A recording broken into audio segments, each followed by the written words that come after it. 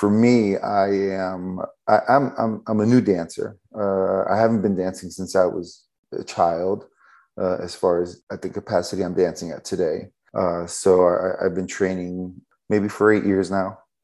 So I not only did I have dance classes several nights a week, I also was going to the gym.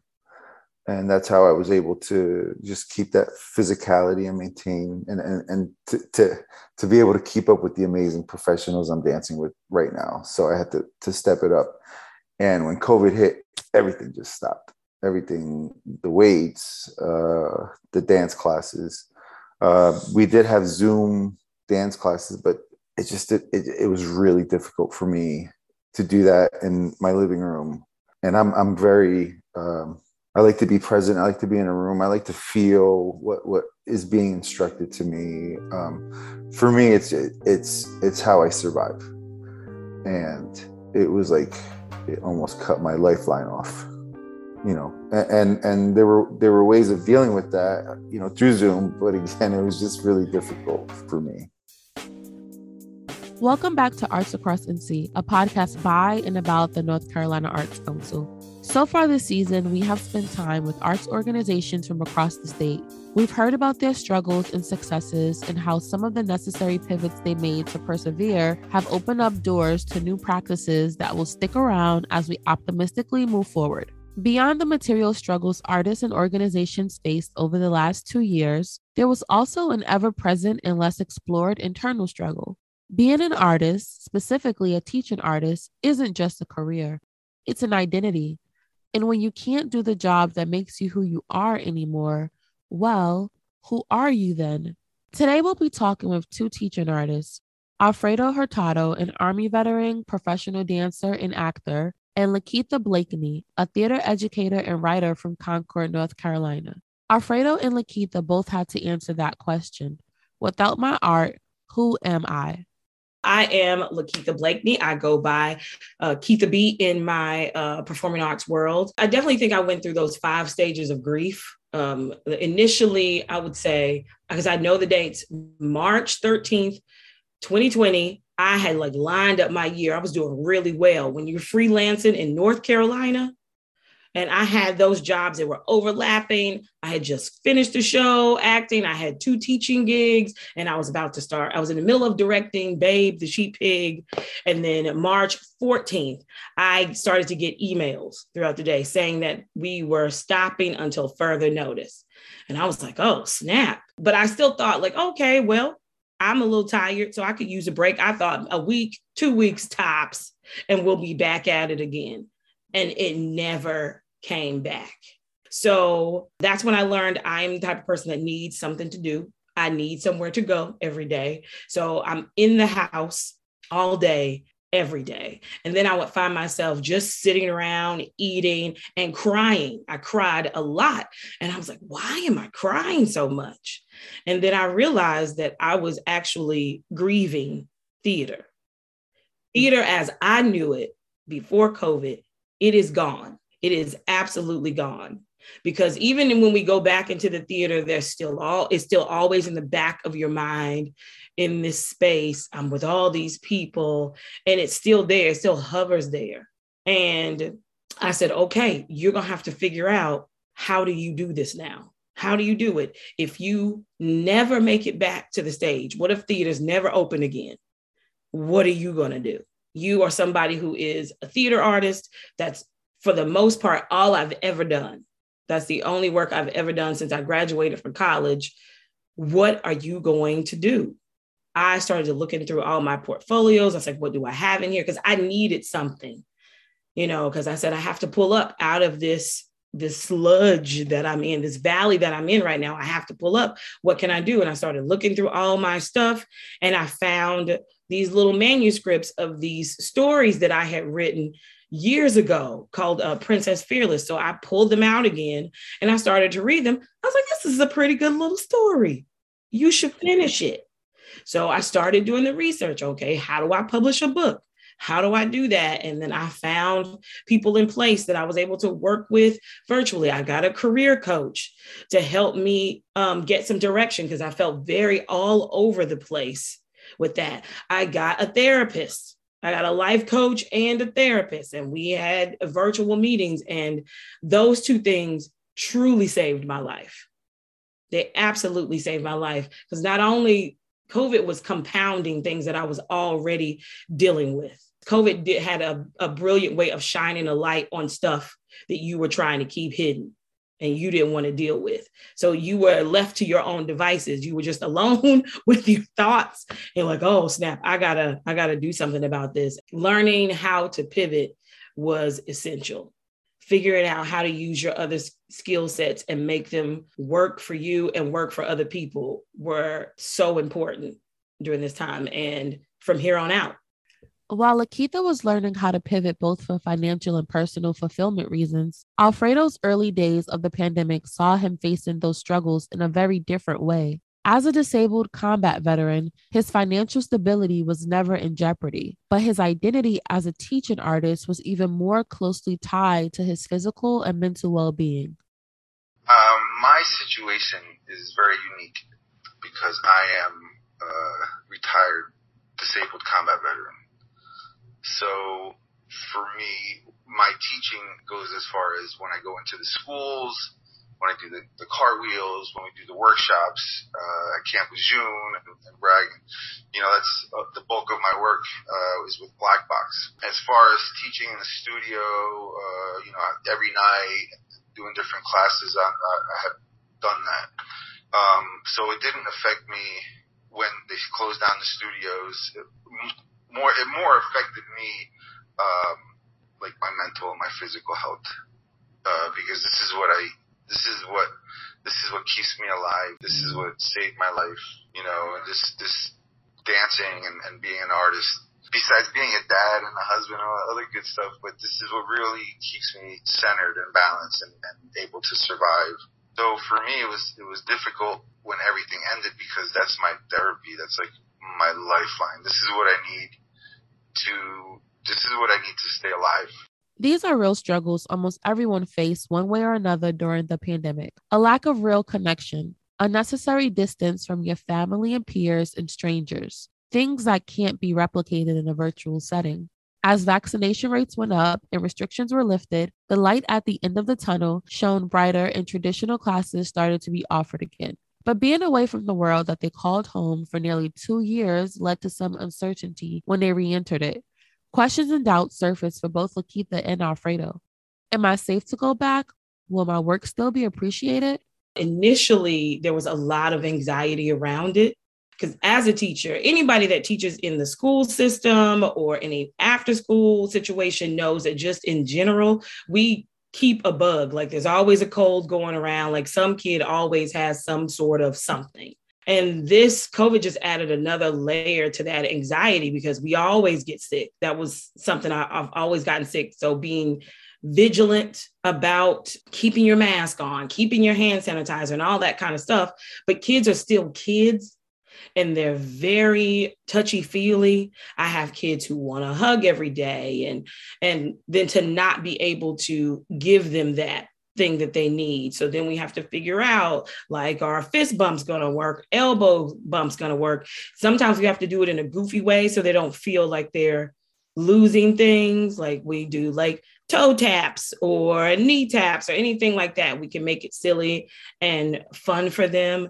But there were still moments where kids would have emotional moments and you forget momentarily and you are just a person in that moment and you show some compassion to a kid and then you have the anxiety about it.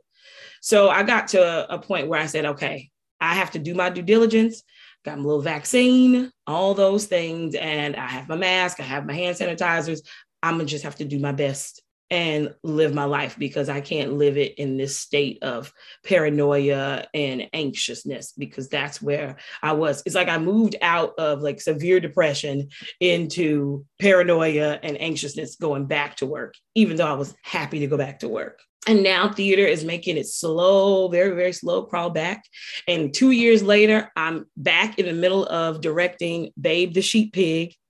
Again, we'll say we're going to try again. And it's fun because a couple of the kids that are in the show this time around were in it before. And when they walked in, that's what they said. Let's try again. see if we can do it again. That's what I said. Yeah, we're going to get through it this time. We're going to actually do it this time. It was like I got a humongous shot in my arm, and I literally did to do this, but I got a humongous shot in my arm of just life. Of just like, hey, okay, the world is starting back up again, and we're going to be able to do what we need to do, or what we have been doing. That's been keeping me alive, but helping others as well. And so it's definitely a give and take situation here. I go in giving it my all and telling my story, and in return, it helps me heal. Our first school workshop was in Edenton, North Carolina, and if y'all ever been to Edenton, it's a beautiful place. It really is, right off the water, and the people are amazing. And we got to work at John Holmes High School, and we were in a gymnasium, and, a gymnasium can be really loud, but usually that's where we go. We'll go anywhere, and wherever you send us, we'll go. It was great because we walk into this not knowing what to expect, because we're dealing with this pandemic. And I'm sure the kids are looking at us walking and going, what's going on right now? They're probably uncomfortable as it is. So we go into this gymnasium. We're starting over. We really are. We truly are. But I don't think that's what happened. I think we just kind of like, let's continue where we left off. At first, it felt a little slightly off. We recognized what was happening, and it was like, okay, this is brand new. We gotta kind of like take it back to the basics and do this thing. But just the fact of doing that, right, with the kids as well, like learning, and 100% participation. All the kids would come down. They would start doing it. By the end of the week, before our big performance, I mean, these kids are like, when are you coming back? And for me, right there, that moment is like, okay. Because honestly, as an adult, middle-aged person, and I have a 20-year-old now, it's interesting to see the perspective of that generation and that age.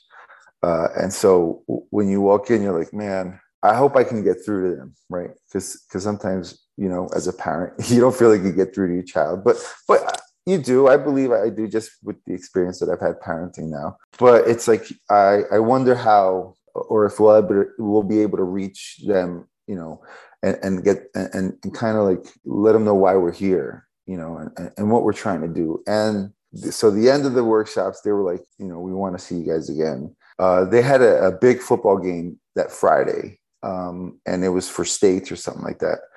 And we had a performance the same time, or like a little earlier before the game, but it was an away game, and it was a little distant. So students that were going to the game showed up to our performance, where we performed right there by the water. They showed up just to see a little bit of it. And for me, that was like, wow, okay, so we're needed. We're needed because people need to express themselves somehow during all this. We can verbally say it, and that's good, but there's got to be more. And providing that, thinking out of the box and doing something physically or not that you normally do or typically do, and find some sort of a different outcome than what you expected. That's the moment for me that was like, yes, we're back. We're back.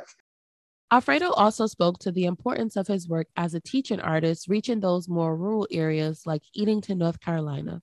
He shared why he values bringing the gift of dance to those underserved communities. I think the only difference really is accessibility to things. In Raleigh, you can go to different places and find a modern dance company or dance company, and you'll be able to, and you have access to it. You can watch it and use it, do a dance class or watch a performance. Whereas in these rural areas, there's not too much access to it. So going into a rural town in North Carolina, well, number one, it's like one of my favorite things to do. The state is so beautiful. There's so much to see. And going in, is like, this is a new place for us, for me to bring what I'm doing. I never know what to expect, because honestly, dance is terrifying, and people people can be very reluctant to do it. In my mind, when I go into a rural area, I feel like, the people are hardworking, and the family, and their town, their neighborhood, what they believe in. And we want to go in, and we don't want to change anything. We just want to bring who we are, and we want to bring what we're doing. And, we're not there to change anybody, but maybe offer a different perspective. We go into a rural town, and we're welcomed. We're so welcomed. It's so warm and welcoming. And people are curious. They want to know, what are we doing there? And so we go in and we do our thing. And the response is always the same. We meet people where they're at. We tell them who we are, why we're there. We do it. They watch it. They participate, and then they can't get enough of it. And I have to tell you, every place that we've gone to in the state has been amazing. That's why I love this place so much. I closed my conversation with Lakeetha, asking her to offer some advice to her fellow teaching artists during this time. I would say to them and to everybody, give yourself a little bit of grace. All the compassion and understanding that you have for other people, make sure you have it for yourself, and give yourself some grace and take care of yourself. Do what you need to do for you, because if you are on E, if you are empty, you have nothing else to pour into anybody else. So you have to take care of yourself and give yourself some grace, and give yourself a high five, because you are doing a good job. You are doing an excellent job. You can pick up a copy of Lakeetha's book, Princess Fearless, at keithab.com. Alfredo can be found at blackboxdancetheater.org. He will also be performing in Raleigh Little Theatre's presentation of Lin-Manuel Miranda's In the Heights, starting on June 3rd. I'm your host, Kaisha Jennings. Thanks for joining me for this episode of Arts Across NC, a podcast by and about the North Carolina Arts Council. As always, a huge thanks to our Special Projects Coordinator, Sam Gerwick, for handling audio production. The original music you've been hearing is by local hip-hop producer Millie Vaughn. Make sure to visit us at ncarts.org/podcasts and follow us on your favorite podcast app so that you don't miss our next episode. See you next time.